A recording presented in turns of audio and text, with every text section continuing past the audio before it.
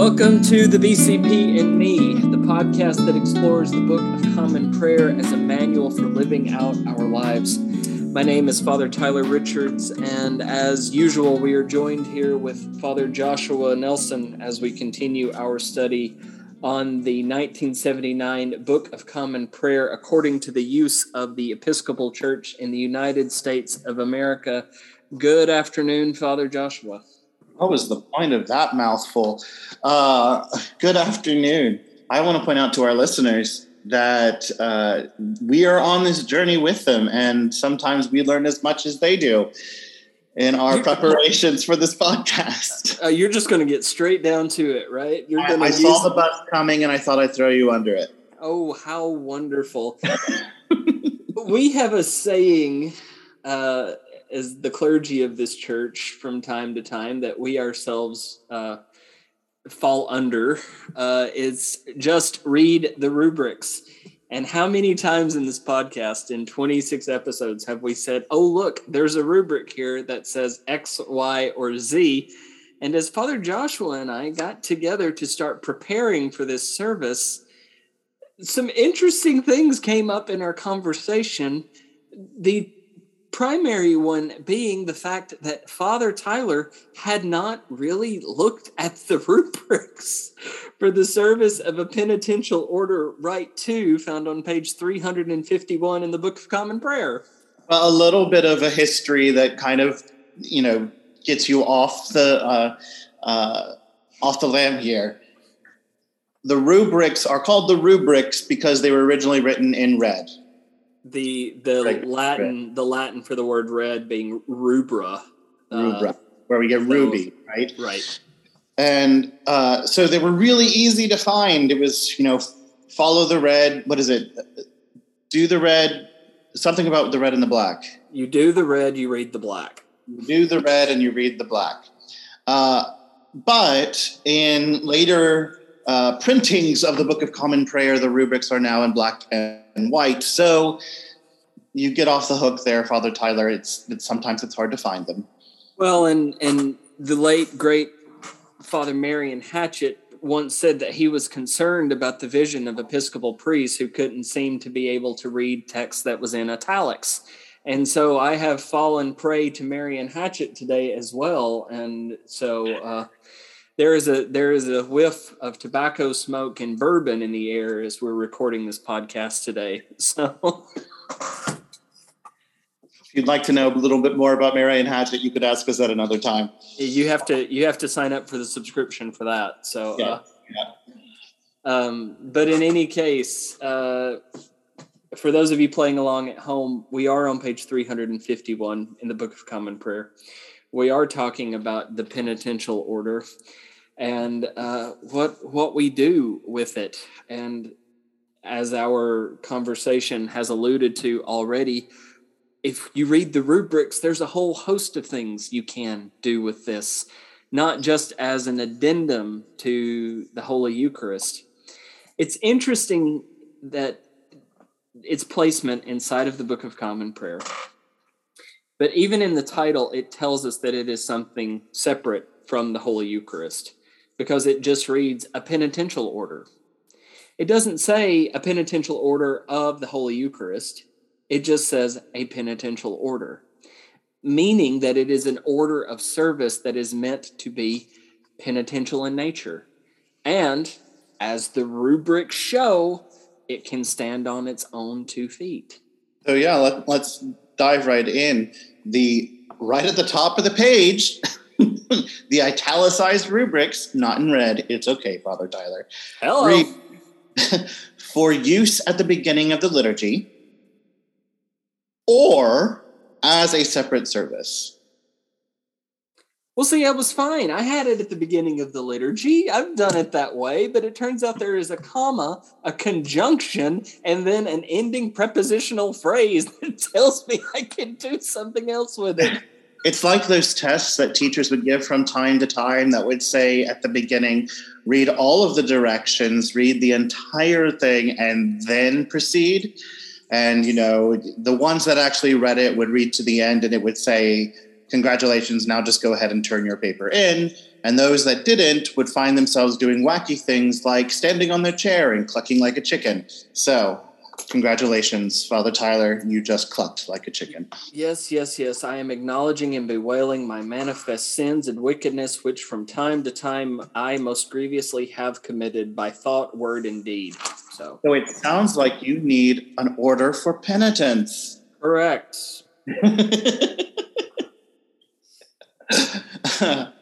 The rite itself allows for a number of ways for it to start. You can start with a hymn, a psalm, or an anthem, beginning like we would normally begin one of our principal services on Sunday morning. And the first thing that we come to after you pick your hymn, your psalm, or your anthem is a salutation. For those of us who grew up with Charlotte's Web, we are familiar with the word salutations. It's a way of saying hello. It's a way for your celebrant to begin the service, greeting the people, calling the people into worship.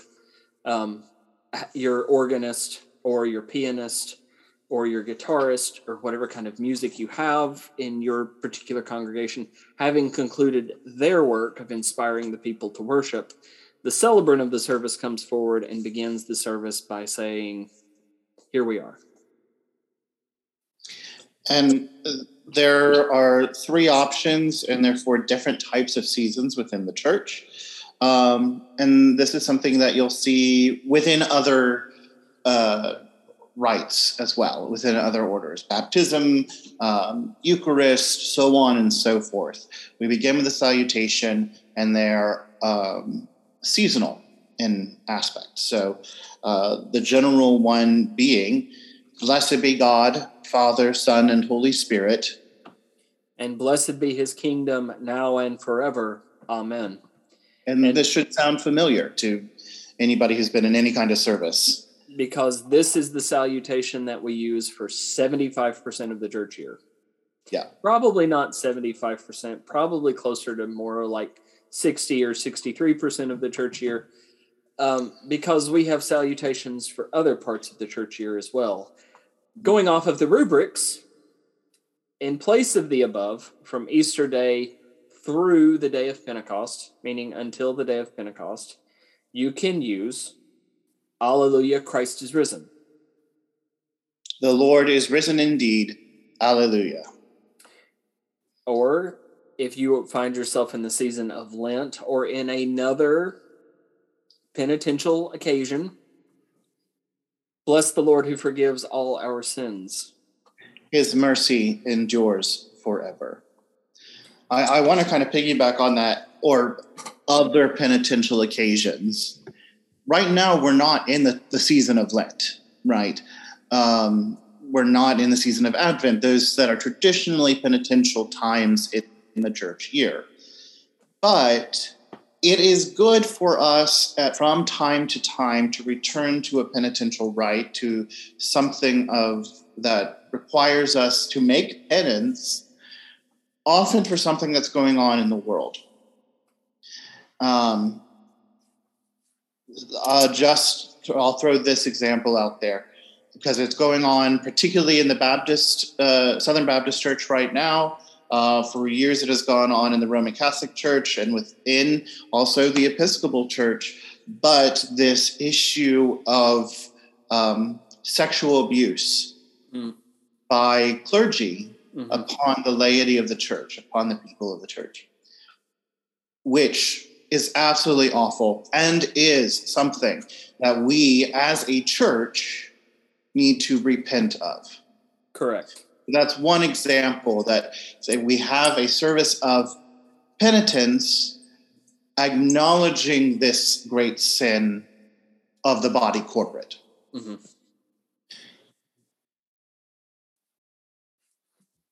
Some other places that the penitential order might show up is when a country has turned a blind eye to great suffering that exists inside of its borders and is doing nothing to address it. We've seen it time and time again with the mass shootings and gun violence that we've seen broken out throughout the country. and yet things just don't seem to change. At some point, the church has to respond to these things at some point, and when the church should respond to them is immediately, and realize that as much as we are a people that are called out of the world that we live in, we are a part of the world that we live in. And when things happen, we have to take our share of the culpability in that. In another form of the confession, it comes up in the Rite for healing, which is in the Book of Occasional Services, which is a different podcast. It talks about that we repent of the evil that has been done by us or on our behalf. Mm. And it's a way of acknowledging the fact that we do have a voice, we do have options in what we support, what we speak out against. And some of the atrocities that happen inside of this country are our fault because of the things that are left undone. Yeah. Even our silence or turning away from the evil that we see is in itself a sin, the things that are left undone. Right. Correct. Yeah. So all of those indicate a penitential occasion in which you might turn to your third salutation. That still points us towards grace. Bless the Lord who forgives all our sins. His mercy endures forever.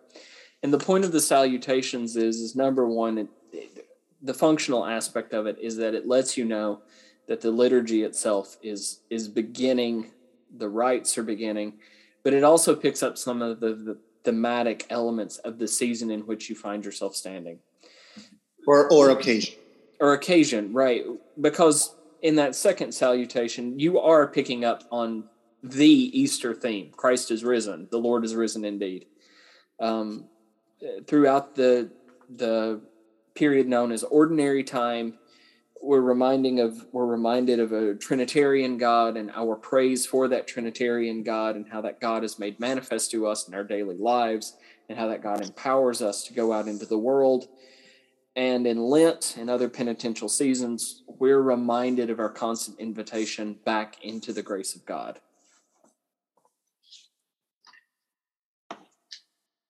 Our next line in this on page 351, continuing, is another rubric.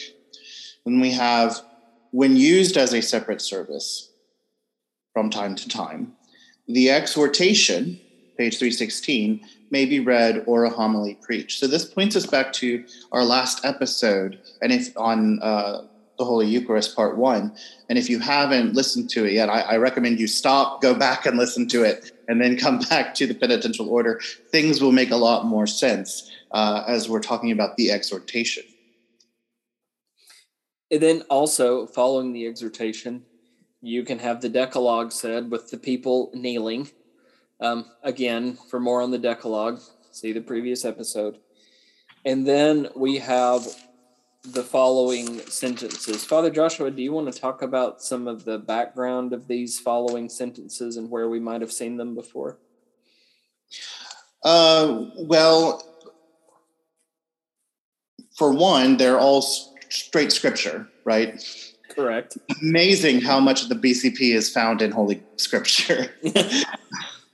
But they are the words of Jesus, the Apostle Paul, of the early leaders of the church, commending us to penitence and encouraging us in mercy. And typically these particular sentences that are pulled out of Scripture are often referred to as the comfortable words.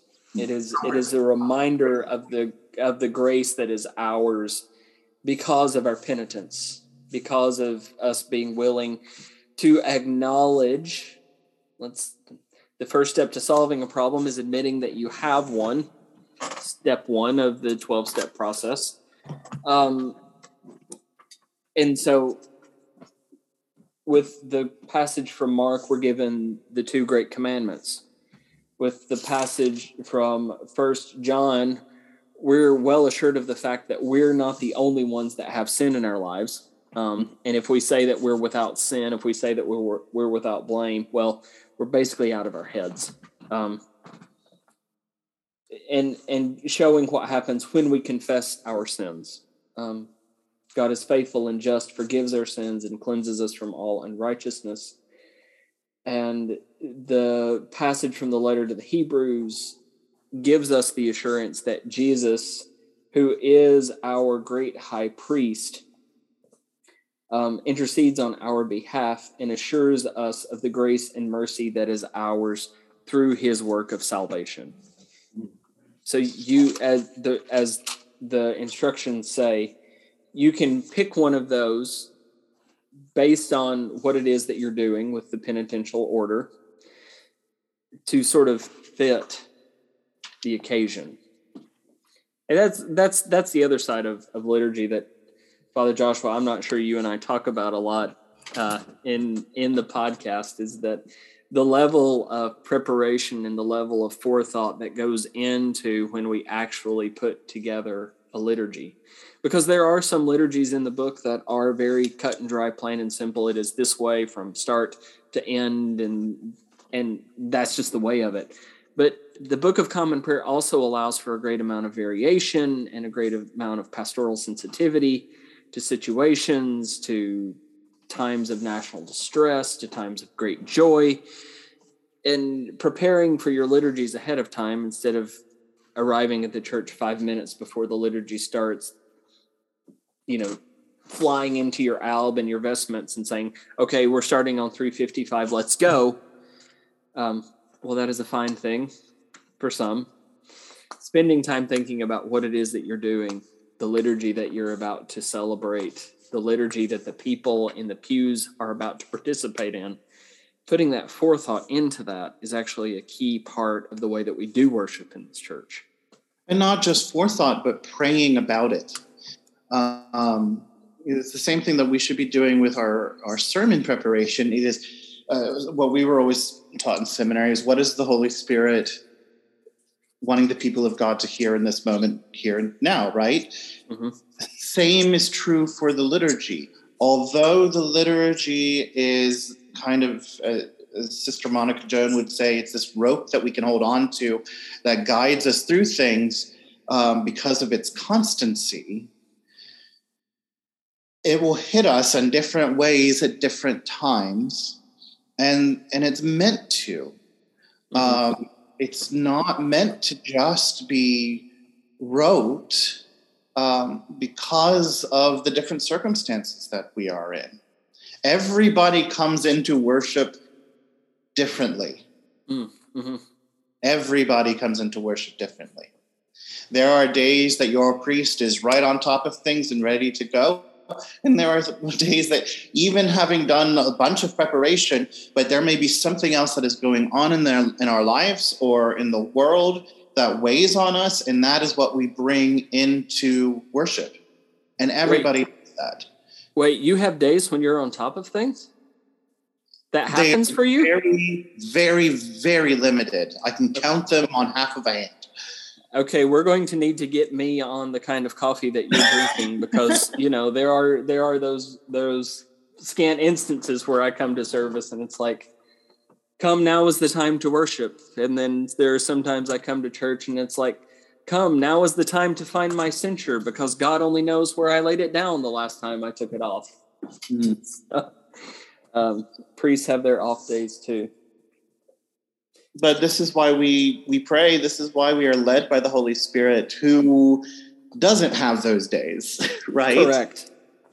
He who watches over Israel neither slumbers nor sleeps. Thanks be to God for. Sophie will take care of it. We'll have to do another episode on sermon prep, maybe in the middle of our exploration of the actual rite for Holy Eucharist. Yeah. And talk about the Jesus take the wheel method of writing a sermon as it stands. I will also, coming back to the comforting words. I've been in parishes. Usually, it's within the use of Rite 1 for the Eucharist, but one or more of these are said in movement toward confession. Correct. Which is what the penitential rite is setting us up for. Yeah. It is not just enough that we say, wow, I shouldn't have done that. It is another thing entirely that we confess with our mouths the things that we have done wrong. And so it's at this point in the service, after we've had our salutation, after the exhortation has been read, after we've heard the comfortable words, that the deacon bids the people, the deacon or the celebrant, bids the people to confess their sins against God and their neighbor. Interesting that you use those words. I will point us back to what it actually says. Let us, and this is the deacon or celebrant, and says, let us confess our sins against God and our neighbor. Correct. The deacon telling the people, including the deacon, yes, that it is time to sin, that not that it's time to sin against God and our neighbor. It's time to confess our sins against God and our neighbor. And that we are all in this together. Correct. One of the criticisms that gets batted around about Christian clergy, about Christianity in general, is that that sometimes there is systems in place where the leadership or the clergy are intentionally set above people. That the clergy expect the people to wash their feet and serve them and do all of this. And yet here in our liturgy, we find this great equalizer where we are all called to account and all called to confess our sins against God and our neighbor. Wait, sin and mercy are great equalizers? What? Isn't that something? We all have sinned and fallen short of the glory of God. What? Oh, Father Joshua, is that news for you? Careful of your lofty perch.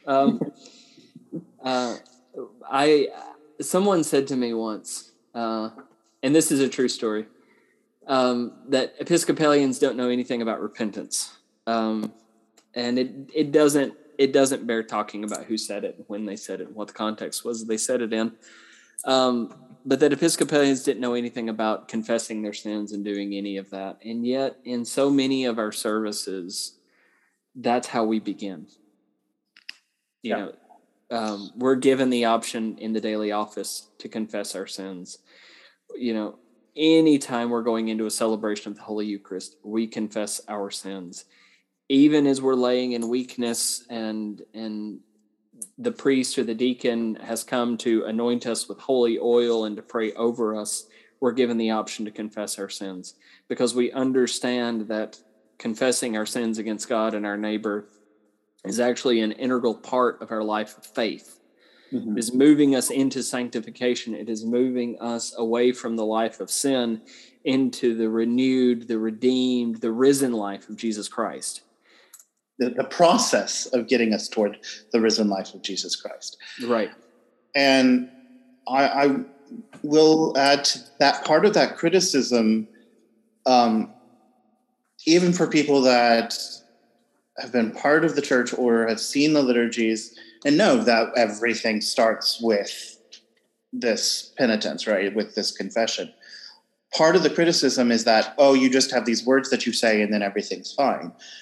But let's look at the rubric, the theme of today's episode. Right after the bidding from the deacon or the celebrant, let us confess our sins against God and our neighbor, the rubric says, silence may be kept. Why, Father Tyler, is silence kept at this point?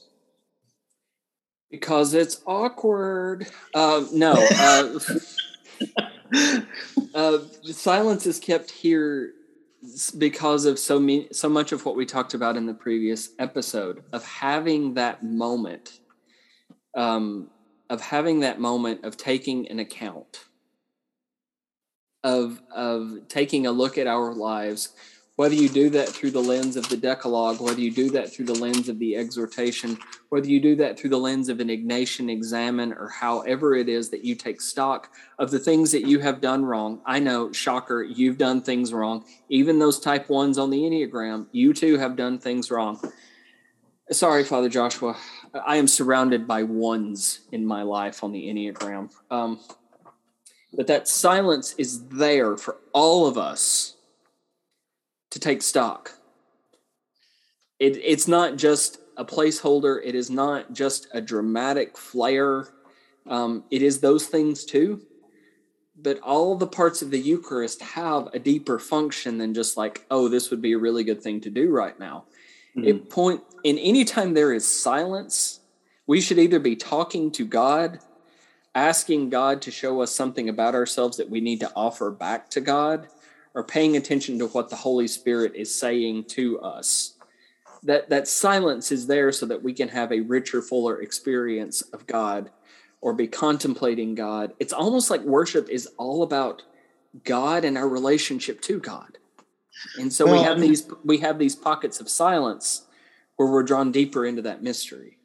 And that's a very good point, because another criticism is that within the Episcopal Church and within the Roman Catholic Church, that we make our confession to a priest. Why not just go straight to God?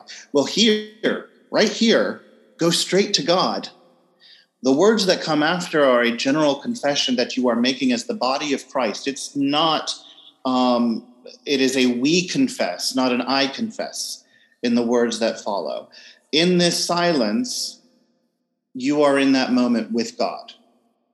This is what I know I've done. God, show me what else I have done or left undone. And some of these elements that we're exploring right now are elements that are going to come up again inside of the Holy Eucharist. And absolutely. So we won't necessarily have to explain those when we come to them. So the importance of this episode setting us up for an exploration of the Holy Eucharist is actually really vital from the podcast perspective. That being said, we have to remember who it is that we're talking to in this moment. It isn't about the priest. It isn't about the deacon. It isn't about the person in the pew next to us in this moment, except it is. We're confessing our sins, mine and yours alike, as the same people who are kneeling sometimes on the same kneeler in the same pew. You know, we're having this experience corporately where we're all confessing our sins. And we've talked through the confession multiple times already in the podcast. Like I said, it comes up in the office. And we've gone through this, and we've moved through this line by line by line.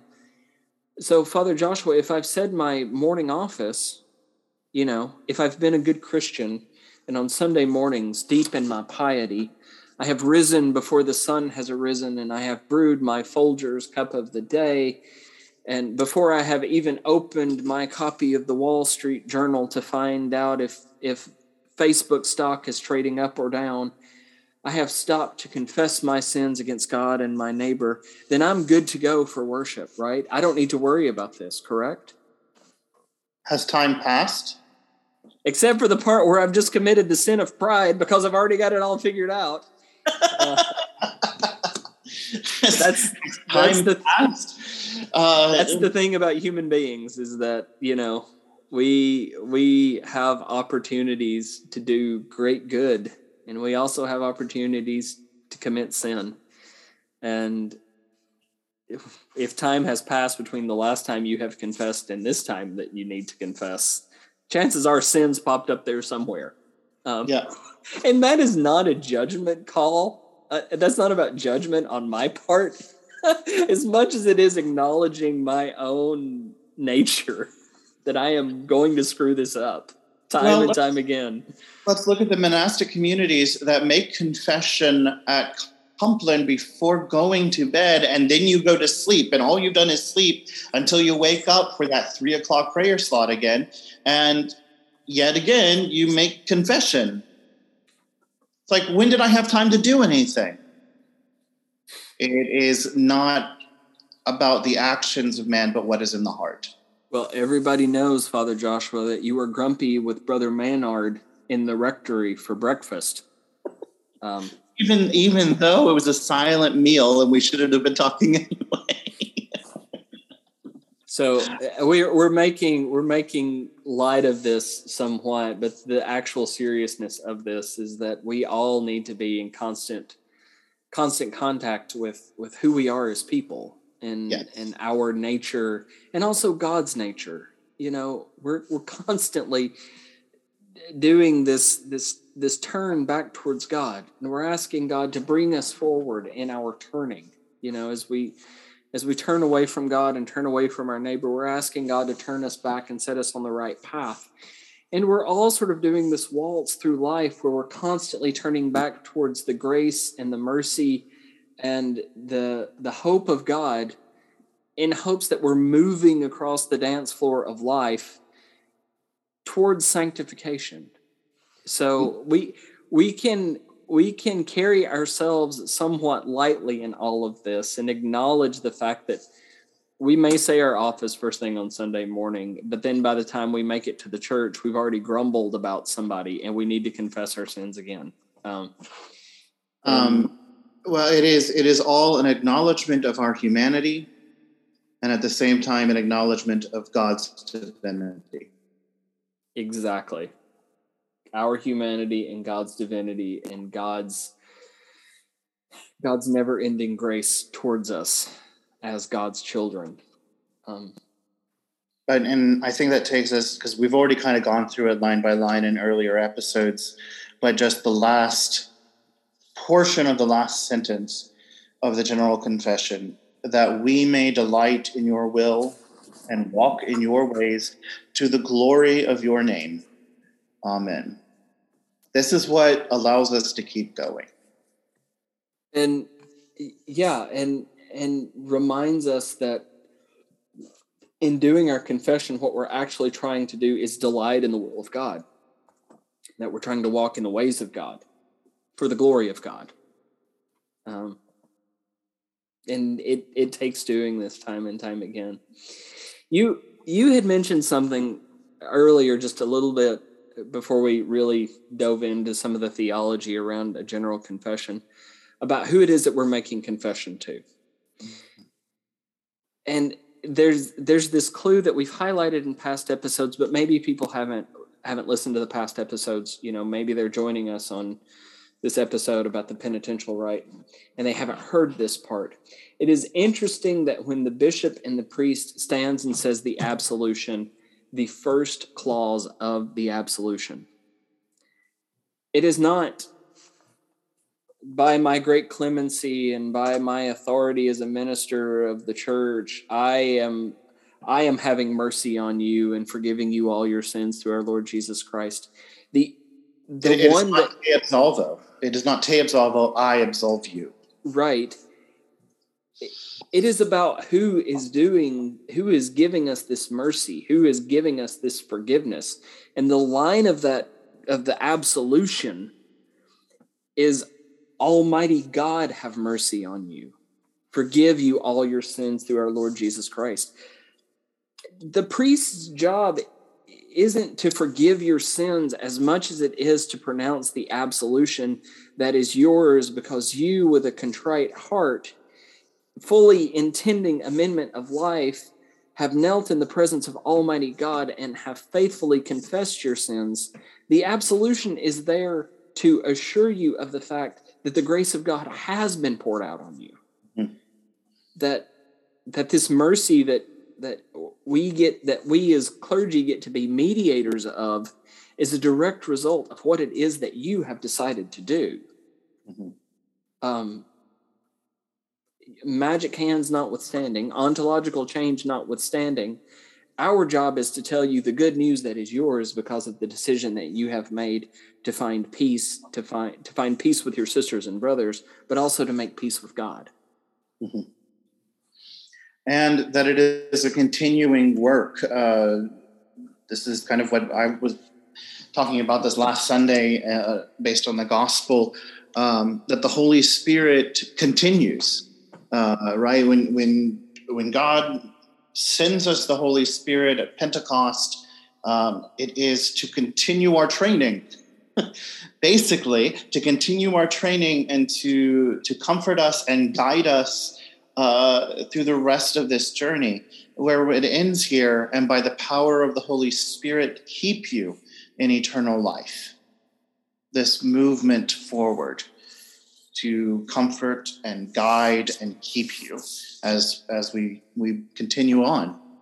Well, and and this is getting way out of lane and probably working ahead, and we'll talk about it again. But it's like that great line from Eucharistic Prayer C. And yes, I'm cheating because I have my prayer book on my desk in front of me. We come to this point of confession and we forget. Well, it's like Prayer C says, deliver us from the presumption of coming to this table for solace only and not for strength, for pardon only and not for renewal. This absolution that is proclaimed over us by a bishop or by a priest isn't just about mercy and forgiveness. It's also about a strengthening of us to continue to do the work that is given to us to do. And clergy get to be the ones that remind us that it is Almighty God that is strengthening us, pouring out grace, pouring out mercy upon us, also strengthening us to continue to go out and to be the hands and feet of Christ to the rest of the world. I will take that a step further and point us to page 337, which is putting it into Rite 1. So the language is going to be a little different, but there's this wonderful addition post-fraction after the breaking of the bread. And we say, O Lamb of God that takes away the sins of the world, have mercy upon us. And we say that 3 times. Then the following prayer may be said, the people may join in saying this prayer. We do not presume to come to this thy table, O merciful Lord, trusting in our own righteousness, but in thy manifold and great mercies.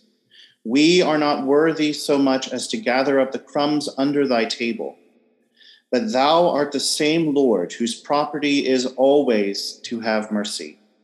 Let me read that part again. But thou art the same Lord whose property is always to have mercy. Grant us, therefore, gracious Lord, so to eat the flesh of thy dear Son, Jesus Christ, and to drink his blood, that we may evermore dwell in him, and he in us. Amen. And for those of you who aren't familiar with the Elizabethan language, the reason that they use the property there is it's another way of saying characteristic. Yeah. So one of the things that we can depend on being part of who God is to always be merciful. And so whose property is always to have mercy. We know that God is going to be merciful to us when we turn back towards God. Which is really why you need services like a penitential order. Not just for the opportunity for us to talk about the things that have gone wrong, but also to be reminded of the mercy of God that is ours. Yeah. Because of our choosing to be faithful.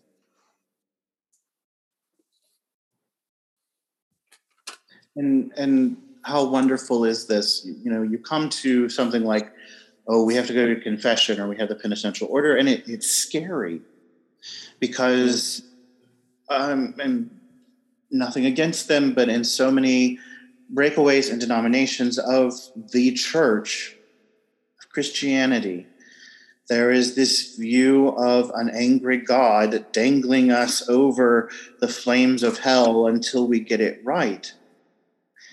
But that's not what Scripture says. That is not what the Holy Spirit teaches us.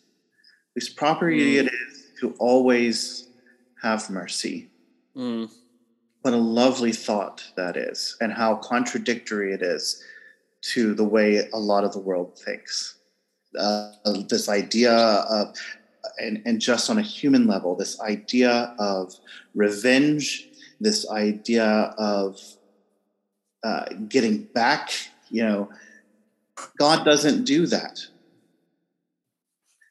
God loves us and desires for us to be with him.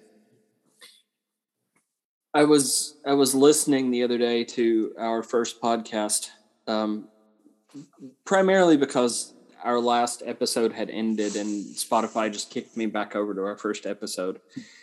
And one of the things that I'm continually struck by is how much your background and how much my background continues to affect the people that we still are. One of our friends who's a creator on TikTok talks about how amazing it is that, people who have come out of these faith traditions have been able to deconstruct and have been able to reconstruct their faith. But the fact of the matter is that there is some of that aspect of our previous lives of faith that still mark us, that some of that baggage that still hangs on. And some of that is the fact that in some breakaway, more Protestant, more fundamentalist denominations, there is this emphasis just on the wrath and the rage and the unquenchable anger of God. And that's only half the story. Like if you choose to just look at if you choose to see God as this sort of, and I don't mean this in a mental health sense, but in a descriptive sense, as a schizophrenic God that is there's just this anger. Or as an abusive parent. Or as an abusive parent. And you divide God in half and say, well, the only part that I'm going to focus on is this side of God that is always angry, and this God that is always out for wrath and vengeance. You miss the part in the narrative where God is always turning back to the people. God is always there providing for the people, all the way from Genesis, all the way through the hellscape that is the book of Revelation. God is always there in the midst of suffering, providing for the people. And that's the other side of this. And another point to that, and this goes out to all who have found us in the midst of your deconstruction, which, let me tell you, on this podcast is not a slur. It is not a bad word, because both Father Tyler and I have been there and we have done it. It's hard.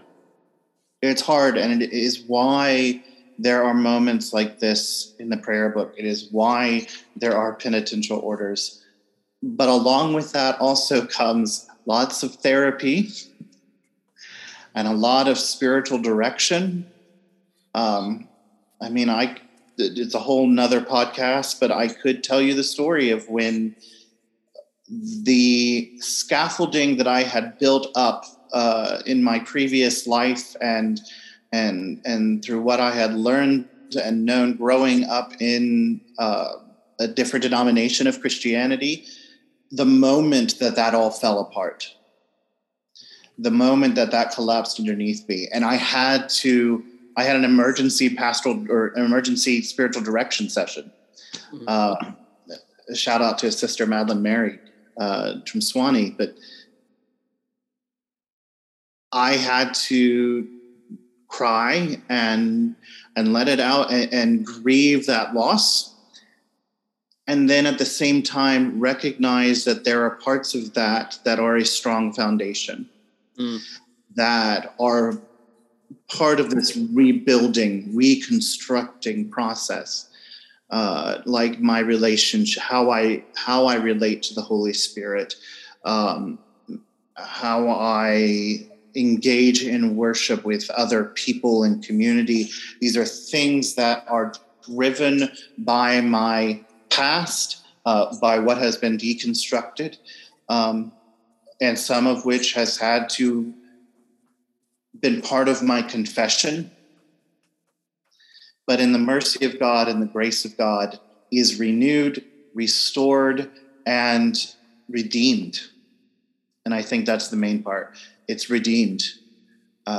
This is good. This is holy. And this does bring you closer to God. And so here we find ourselves at the end of an office that can stand, or a service that can stand totally on its own. We have confessed our sins. We have been assured of the mercy of God because of our penitence. The concluding rubrics here on page 353 give us some options if this order is used at the beginning of liturgy, which is why, Father Joshua, by the way, I never bothered to read the rubrics at the beginning of the service, because I was trying to figure out how you stitch this into a service so that it is the beginning. It talks about how when you use this at the beginning of the service, you move away from this and go straight into a Gloria or a Kyrie or a Trisagion. We'll talk about those in the next episode. Or that when it's used separately, literally, when it is used separately, the last rubric on page 353, it concludes with suitable prayers in the grace or a blessing.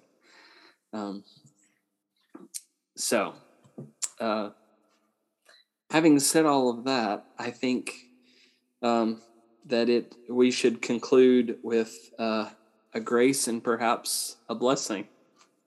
So, the grace of our Lord Jesus Christ and the Son of God and the Holy Spirit keep us all forevermore. Amen. Amen. Father Joshua, may the peace of the Lord be always with you. And also with you.